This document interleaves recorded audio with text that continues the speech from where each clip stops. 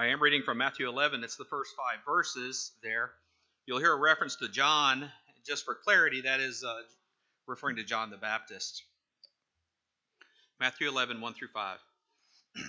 Now it came to pass, when Jesus finished commanding his 12 disciples, that he departed from there to teach and to preach in their cities.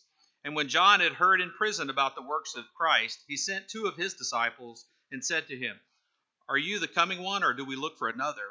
Jesus answered and said to them, Go and tell John the things which you hear and see. The blind see, and the lame walk. The lepers are cleansed, and the deaf hear. The dead are raised up, and the poor have the gospel preached to them.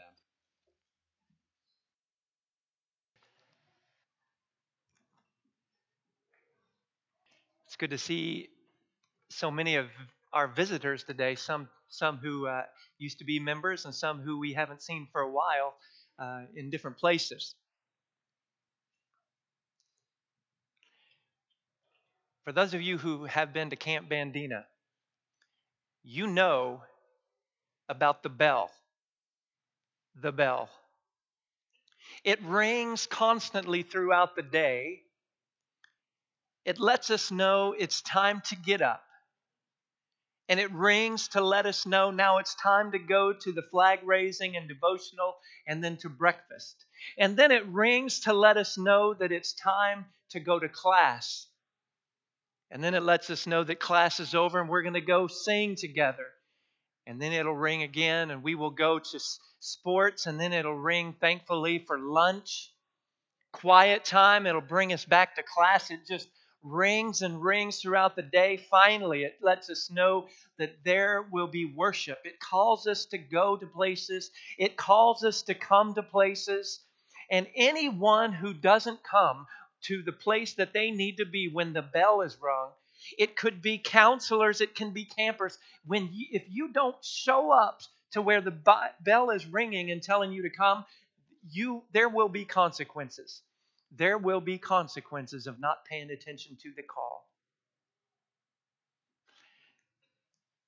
This morning, I want to look at some instances where Christ lets people know that it is time to come to Him. He invites people to come to Him. In other words, there's a ringing of a bell of some sort from Jesus' mouth. We're going to look at some instances in the Scripture where Jesus invites people to come. And the first thing that we're going to talk about is how he let 2 disciples of John know it's time to come and see. It's time to come and see in John chapter 1, verse 39.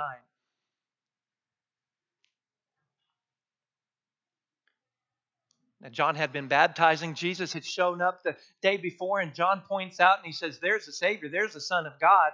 And then and the next day, Jesus shows up again, and John's disciples hear him say, There he is, there's the one we're waiting for. And the disciples follow him, and they ask him a question: Where are you staying?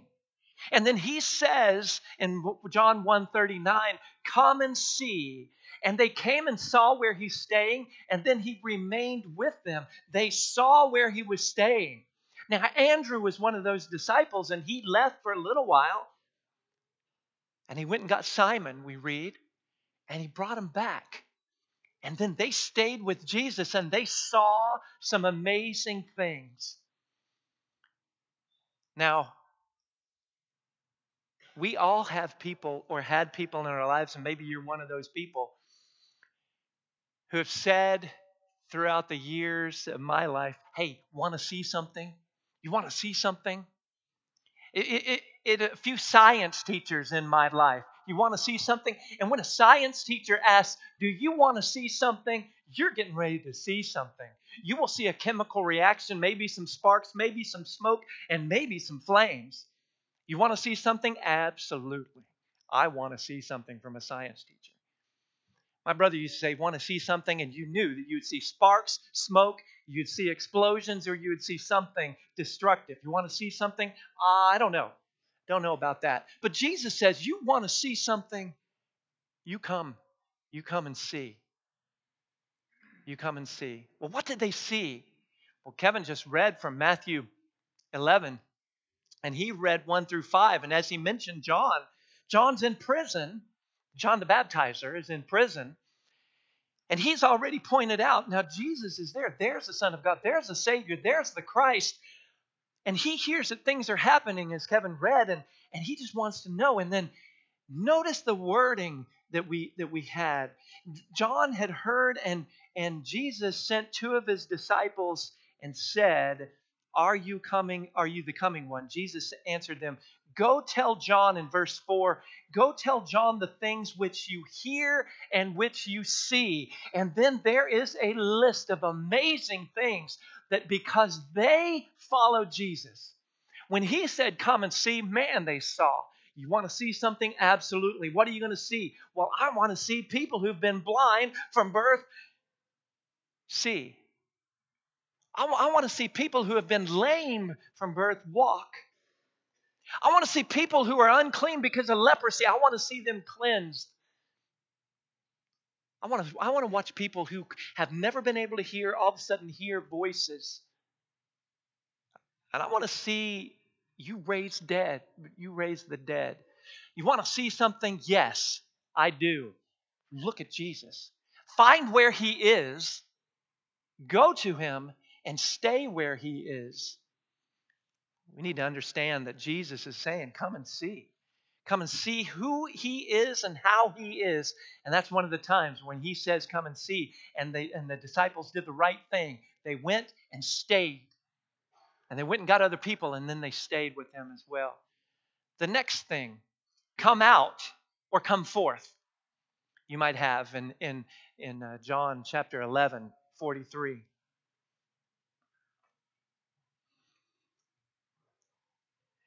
John chapter 11, 43. And maybe you know the story. Maybe you know the account of what's happening.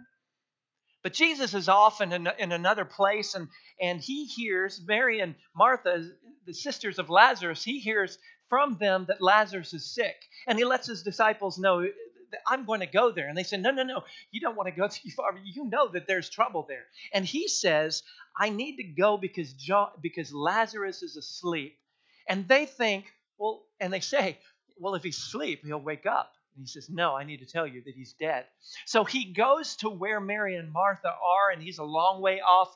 And one of the sisters comes and says, if you had been here, he wouldn't have died.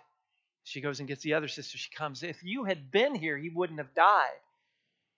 But he said, I want to show you something, and you will see the glory of God in a second. Then he prayed, and then he calls out in verse 43 of John 11, when he had said these things, when he had said that prayer about God supplying everything that he needed, he cried out with a loud voice, Lazarus, come forth. Lazarus, come forth.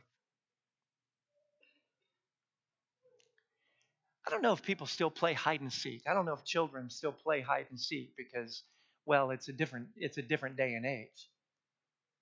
But when we played hide and seek growing up, we would hide, obviously, someone would seek, and it would get to a point where you wanted to let the other children know who's hiding. You wanted to let them know, I'm done looking.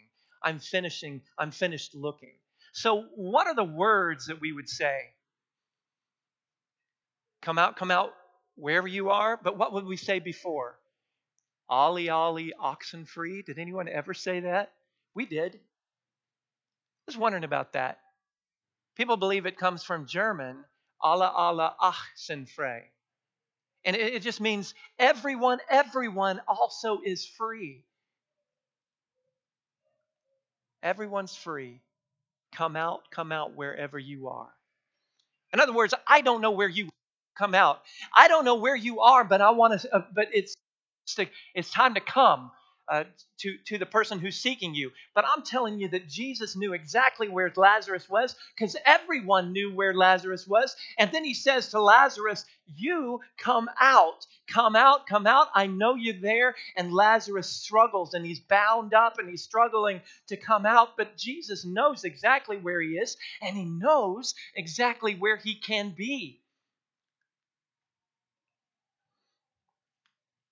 He's been in a tomb, buried. He's been dead.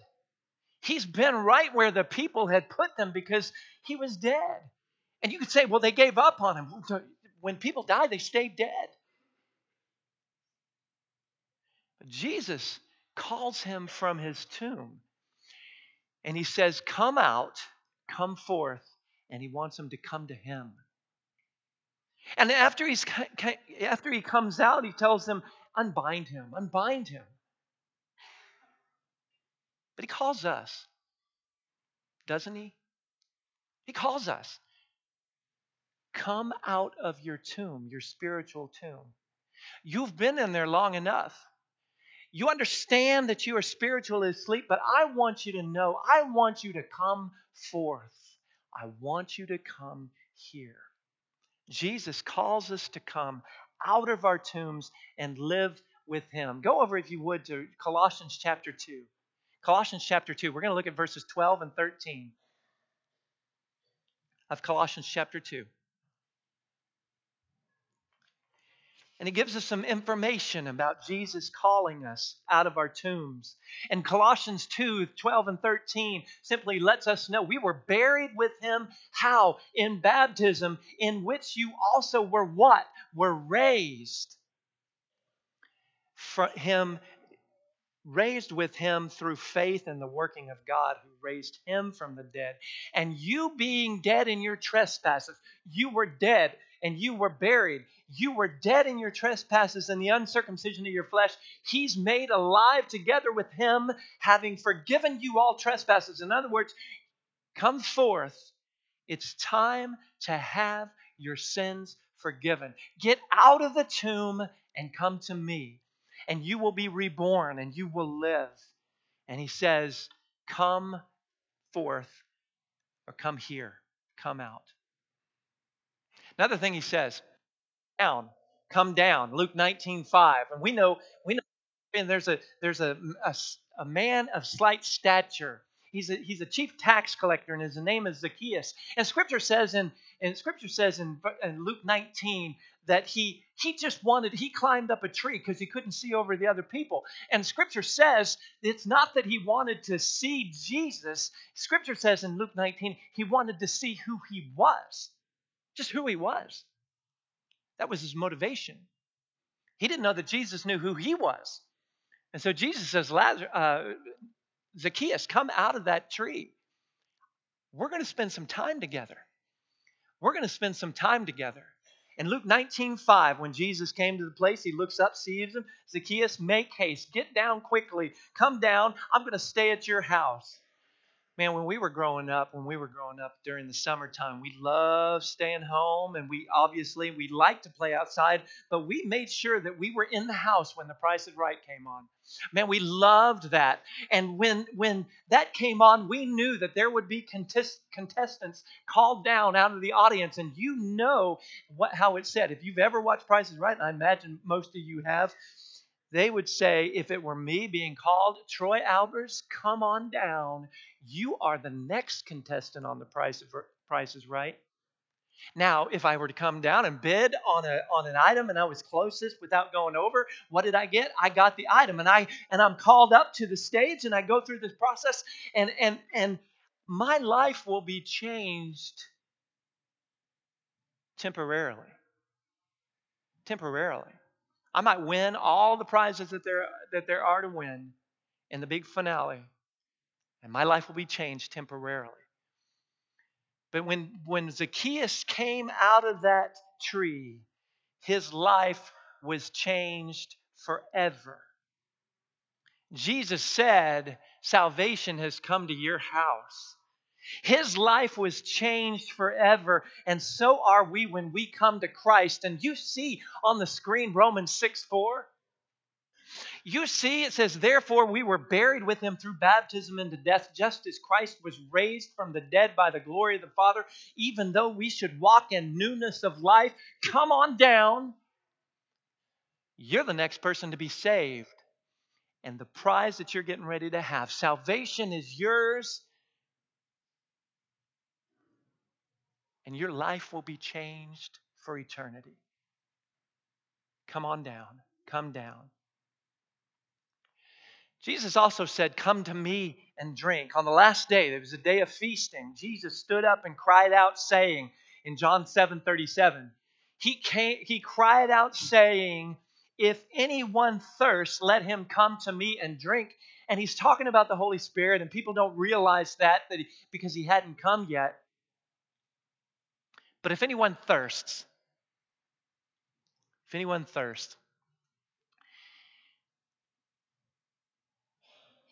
I played football 1 year as a senior when I was a senior in high school. I had no idea what I was doing.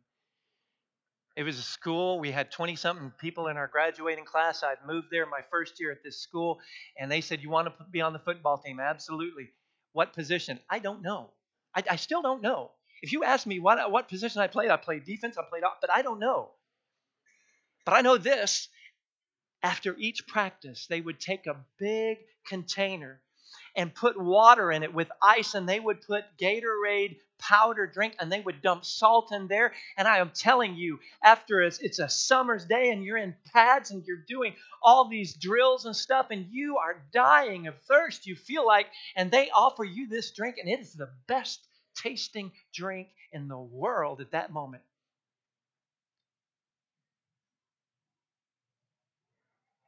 I thirst.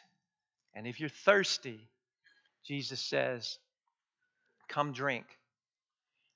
Are we dying of spiritual thirst? I mean, do we realize how much? When we got that Gatorade, we drank, and then we drank it again, and we drank. We knew we were thirsty, but we didn't realize how thirsty we were. But do you understand how thirsty you need to be spiritually? You have scripture like Psalm 42, 1 and 2, as the deer pants for water. And we sing that song, as the deer pants for water for the water brooks, so my soul pants after you. I am dry, I'm thirsty, and the only thing I want is water. No, the only thing I want is God. I want to drink God up. And I don't want to stop. He says, my soul thirsts for God, for the living God. Jesus says, you want to drink. He even mentions that in Revelation 22:17. The Spirit and the bride say, come. Let him who hears say, come. Let him who thirsts come. Whoever desires, let him take the water of life freely. You're thirsty, and you better recognize that you're thirsty. And you better want God, and you better want his word, and want the Spirit, and want salvation.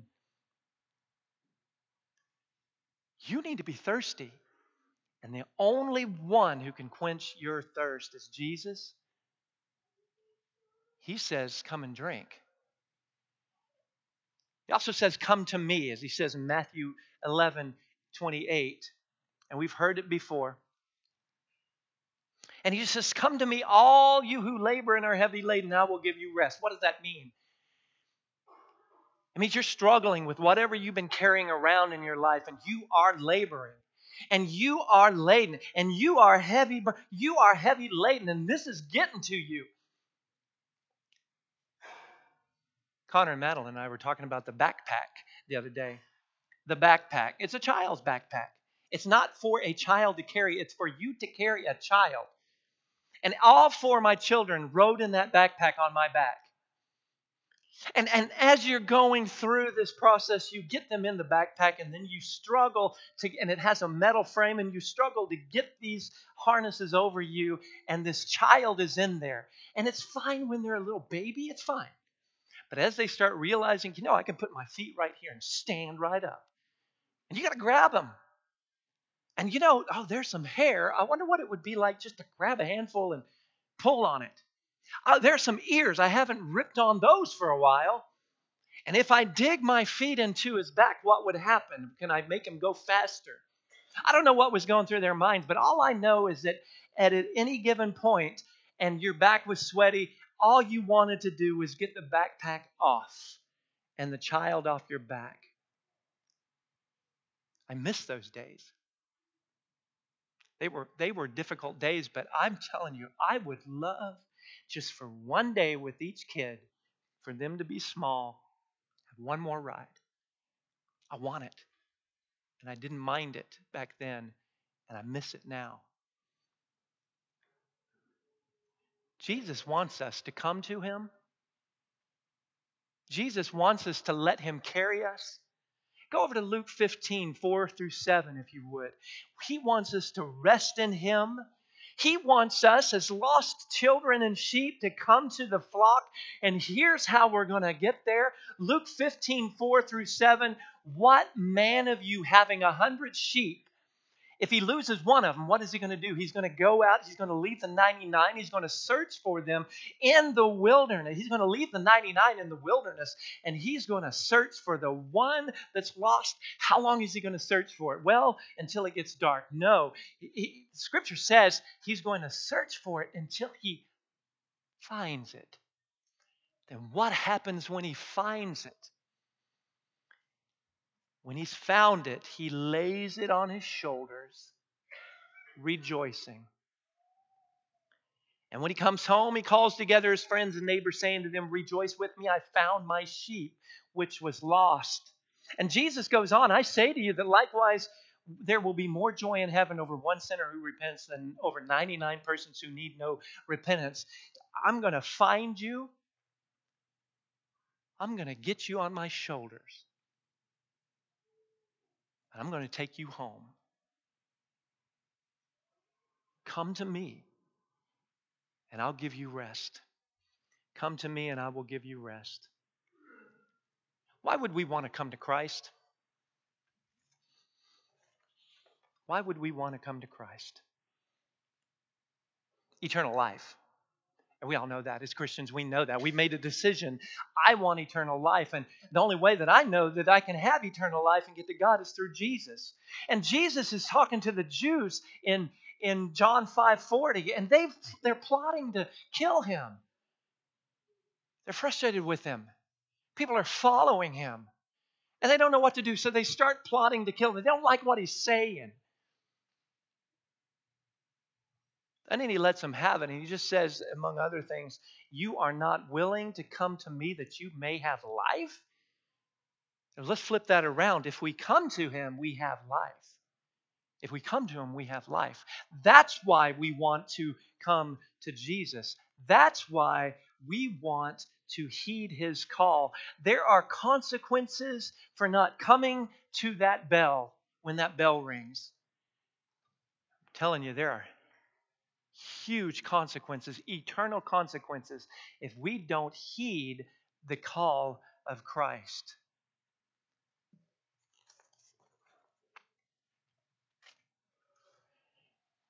Are you a Christian? And if you're not, you need to understand that God called you. How do we know that God called us? He called us when he sent his Son to die for us.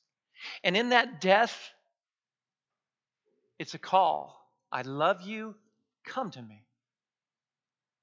And in that burial, it's a call. I love you, watch this, come see this.